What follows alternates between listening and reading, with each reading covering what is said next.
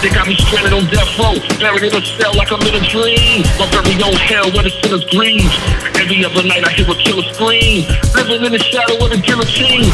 Most probably never understand it. I want bad deed, get you able to stay candid. Mind in check, but every chest moves frantic. I only got one move left, this is my death row gambit. Gambit, gambit, gambit, gambit, gambit. This is my death row gambit, gambit, gambit, gambit, gambit, gambit. This is my death row gambit.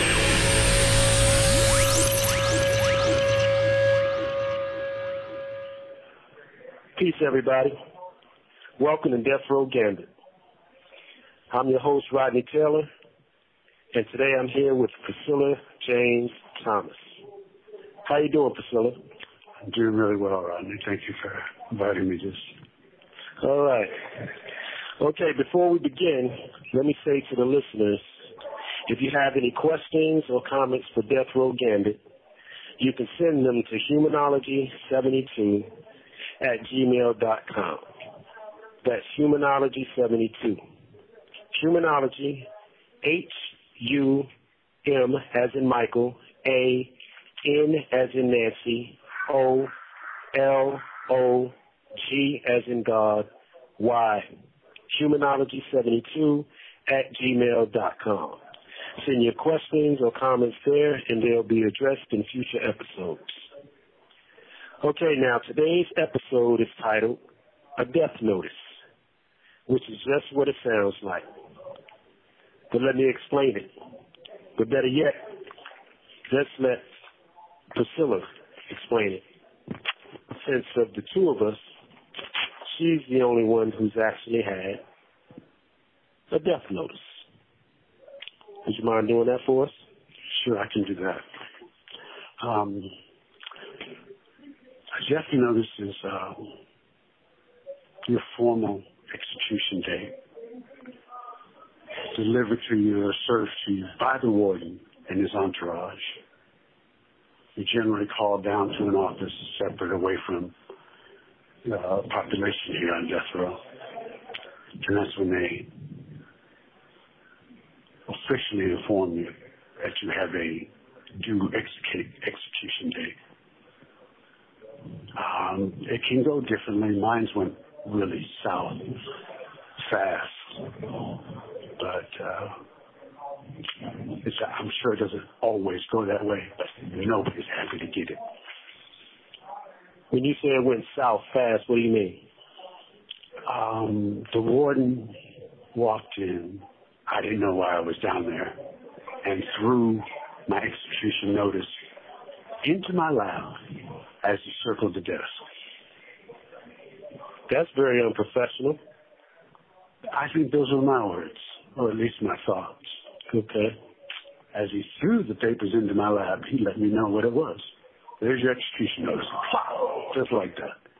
I was stunned. Okay. I was so stunned. I imagine you were. I was slightly aware that my appeals were up. Okay. 6 months ago. When I say slightly aware, I mean we still had some irons in the fire. Mm-hmm. I didn't know they all got burned. And had they all got burned, you're normally informed by your lawyer. And the lawyer normally gets the papers first, and they let you know that yours is coming. That's a little preparation. I didn't get any of that. Okay. And why weren't you informed by your attorneys? Did they drop the ball or something?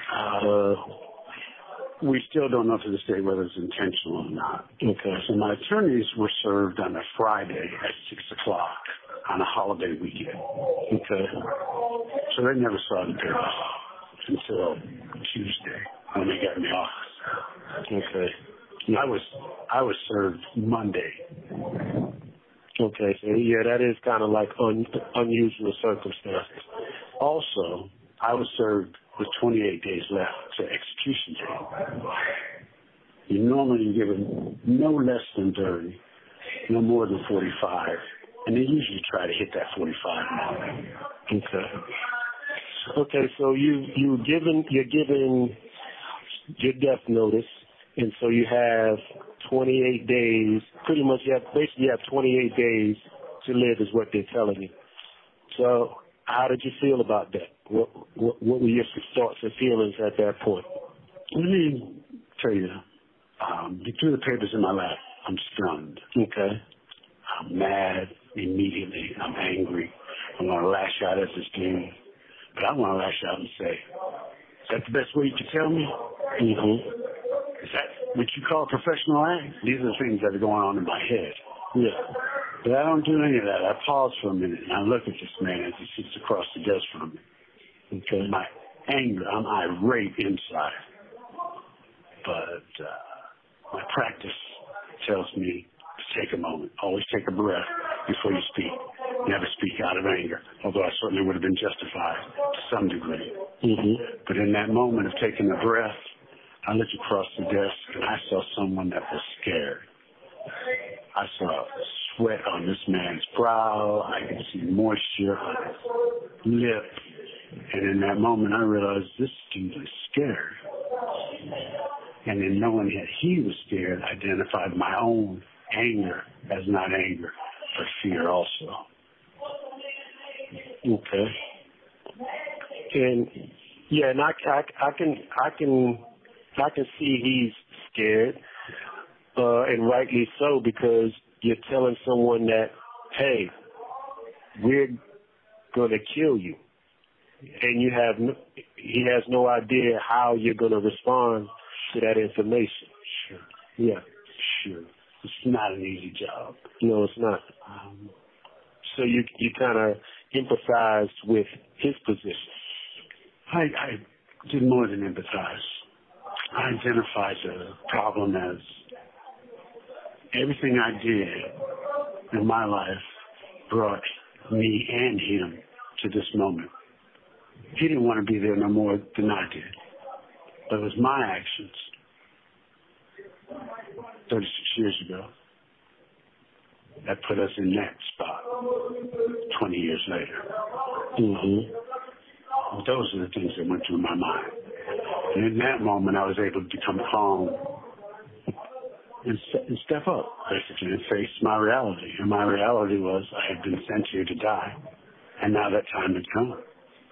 And I could face it with some dignity, or I could kick and scream and find others to be angry at and to blame. And I couldn't do that part, so I had to do the other. Yeah. That's a pretty strong way to handle being told you have, not only do you have just 28 days to live, but that in 28 days, we're going to kill you. Yeah. Truth's a bitch, ain't it? It is. It is. And all those things I was just telling you was truths. Yeah. My realization. His notice, his informing me. Mm-hmm. My realizations. That was all truth spoken in my head, but spoken to my heart. Mm-hmm. And that's, when you hear the truth and you try to live in the truth, and you just rise up. Yeah. Or you die. I could have died right here in that room. Yeah. But I lived. I lived for 28 days. Yes. So what was those 28 days like? Walk me through it. I mean, obviously that, we'll get to what happened at the end of those 28 days, but, in the immediate days following that delivery of your death notice, what happened?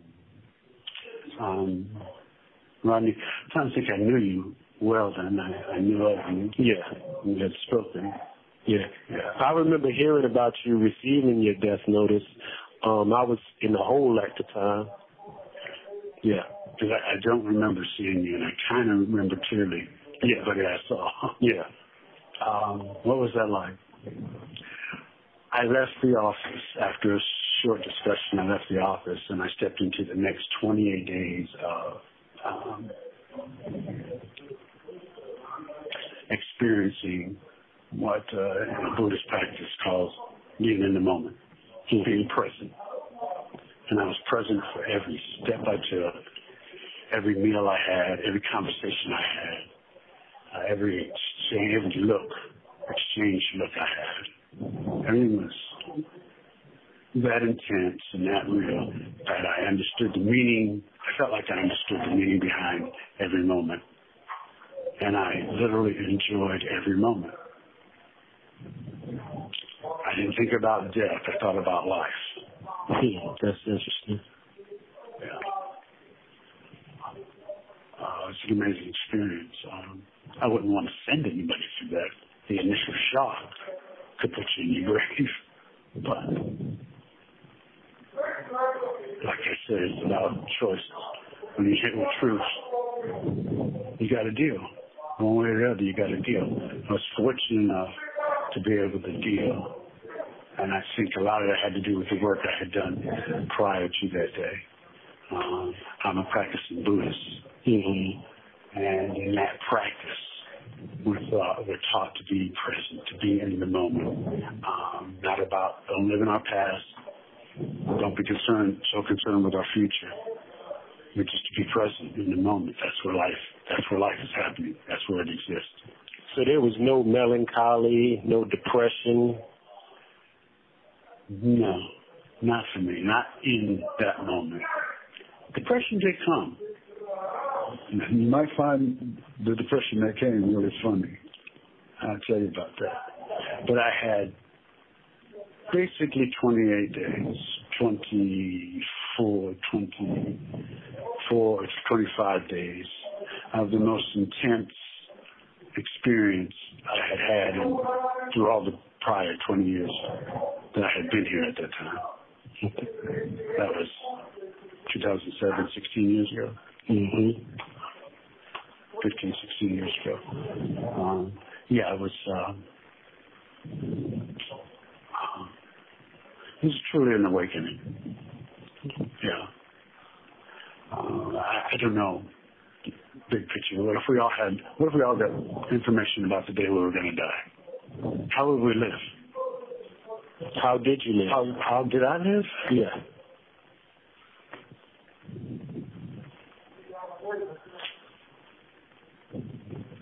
Step by step, meal by meal, word by word. In the moment. In the moment, just being very present. When I brushed my teeth, those 28 days, I brushed each one. You understand what I'm saying? I get it. I mean, because I know you, and I know that now I know you, and I get it. When I had a conversation, one of the things, I've experienced 41 addictions before my day. Mm-hmm. And one of the rituals, of course, is the dissemination of your property. Mm-hmm. And you want to be very direct and select, but who you give things to and why you want that person to have that. Right. And that was a joy. It was an opportunity to tell some people some things I might not have told them anytime soon. Mm-hmm. About how I feel about them, how I see them, about their potential, and maybe about a flaw or two, something they can improve on. But it was my opportunity to hopefully impart some wisdom. Anything in particular you gave someone? And any wisdom that you imparted? Yes, there was one individual. We won't call names. Okay. One individual I gave a dictionary. Okay. I love him. He thought he was a wordsmith. All right. And he tried really hard. He just refused to use a dictionary, that he could get his words in the right place, because you have 60 seconds remaining. Okay. So I gave him a dictionary, and I explained to him why I gave him that dictionary. Mm. Had it not been, I probably would have never said that to him. I'd let him go on. And what was his response? None. He was stunned. He was just grateful for the dictionary.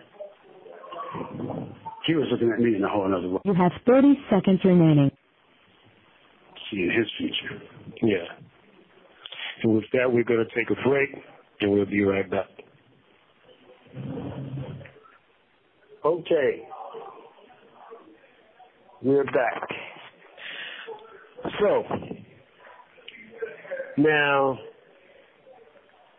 we all know that with us being on death row, we're not the only ones going through this situation. Our family is involved as well because they love us and they care about us, and they're going through this experience with us as well.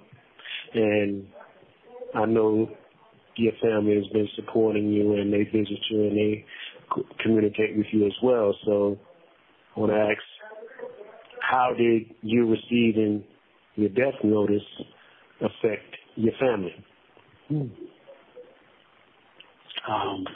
Thank you for the question. I want to tell you I'm glad to speak on this subject with you. It's not something I can't. This is not an everyday conversation. No doubt, yeah. I've addressed this maybe a handful of times in the last 16 years. Mm-hmm. And those were 4 people and 2 people who had a very specific goal and a certain direction. Mm-hmm. So talking about it now is, again, difficult, as it will always be difficult. It was a difficult time. Yeah. My folks, that was very difficult because we had only been getting close within a few years prior to that. Mm-hmm. Prior to that, we were kind of distant. So when this came, it was my mother is elderly. Right now I enjoy the ability to call my mother my 95-year-old mother daily. That was 20 years ago, 16 years ago now, so she was 80 then. And it was very hard. It was very hard that she should see her youngest have to face, I'm her youngest of 7, I'm the youngest of 7. Mm-hmm. To have to face such a thing, it's very hard to have to sit across and look from her and know that for me it was just one more hurt I put in her heart. Yeah. And that was difficult for me, and it was very, very painful for her. It was hard for my brothers. I have 2 sons. One responded. The one I was most distant from responded right away, stepped up, was on his way here from Oklahoma.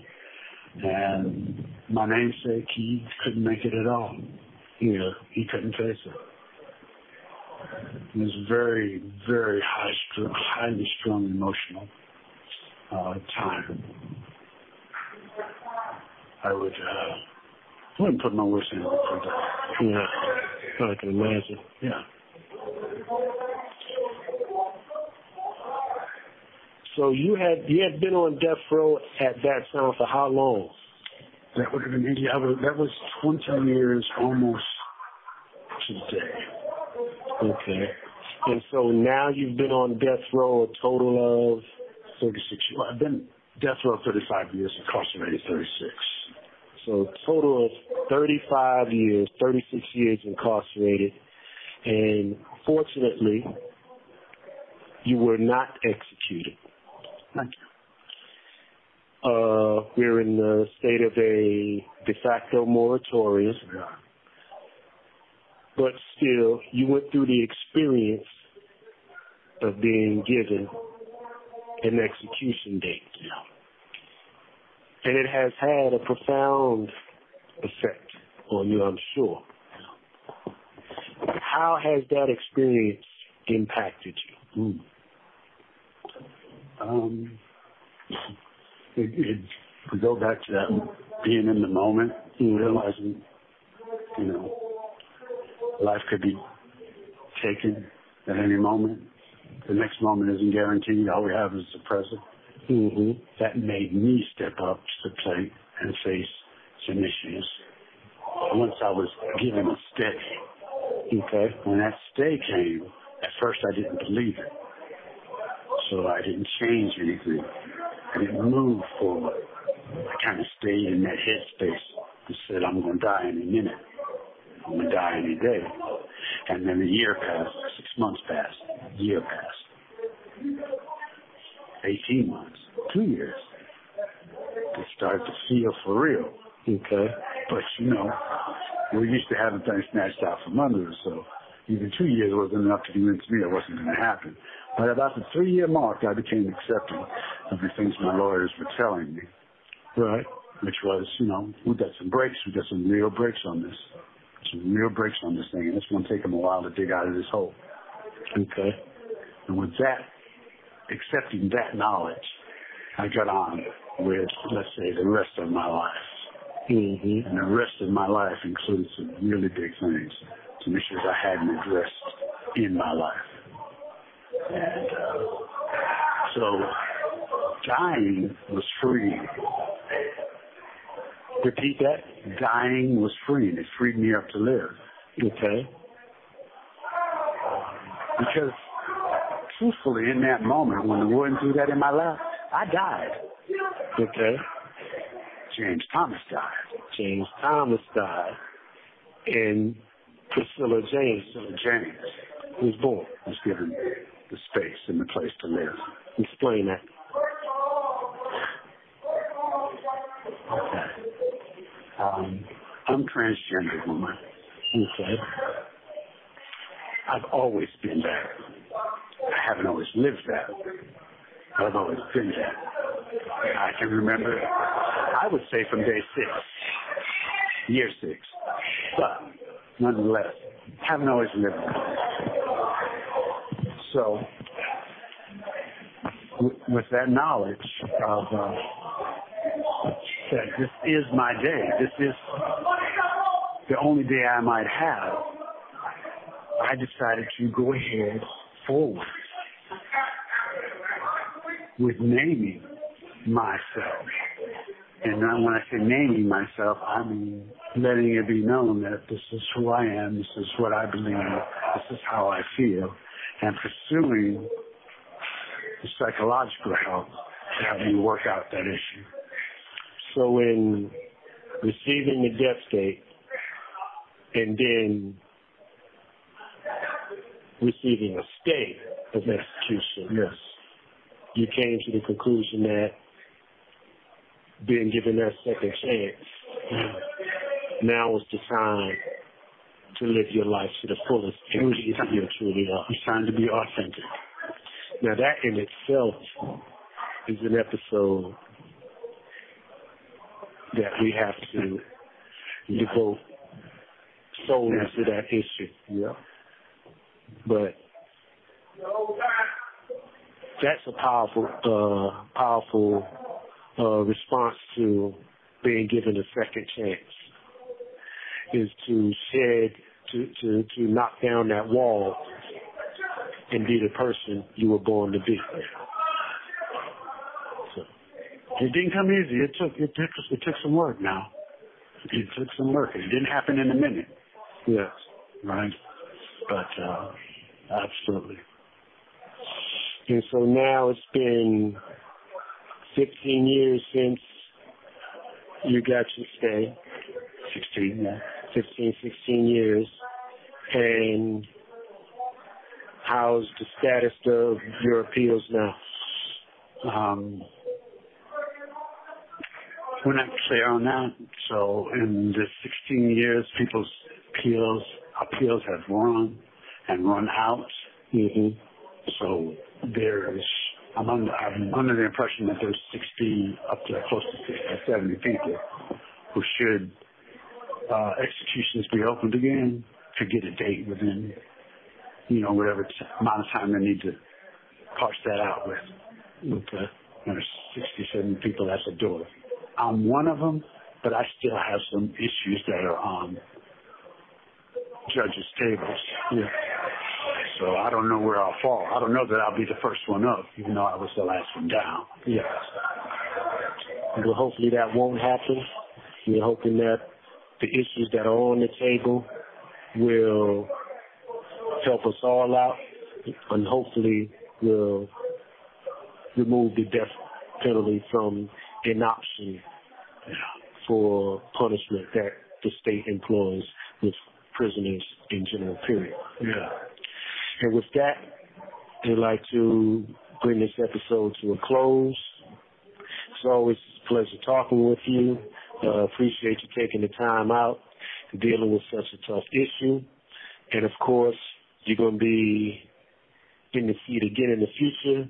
We're going to talk about LGBTQ issues next season. This is the last episode for this season. Next season, we will discuss LGBTQ issues.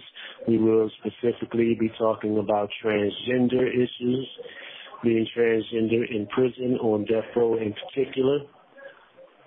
With this episode, we conclude. We thank you all for listening. Again, to our listeners, if you have any questions or comments for Death Row Gambit, you can send them to humanology72@gmail.com. That's humanology, HUM as in Michael, AN as in Nancy, OLOG as in God, Y. humanology72@gmail.com.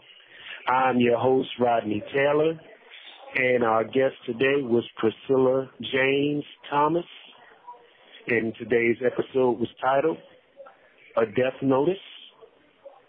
Thank you. And this is Death Row Gambit. Thank you for having me, Rodney. You're welcome.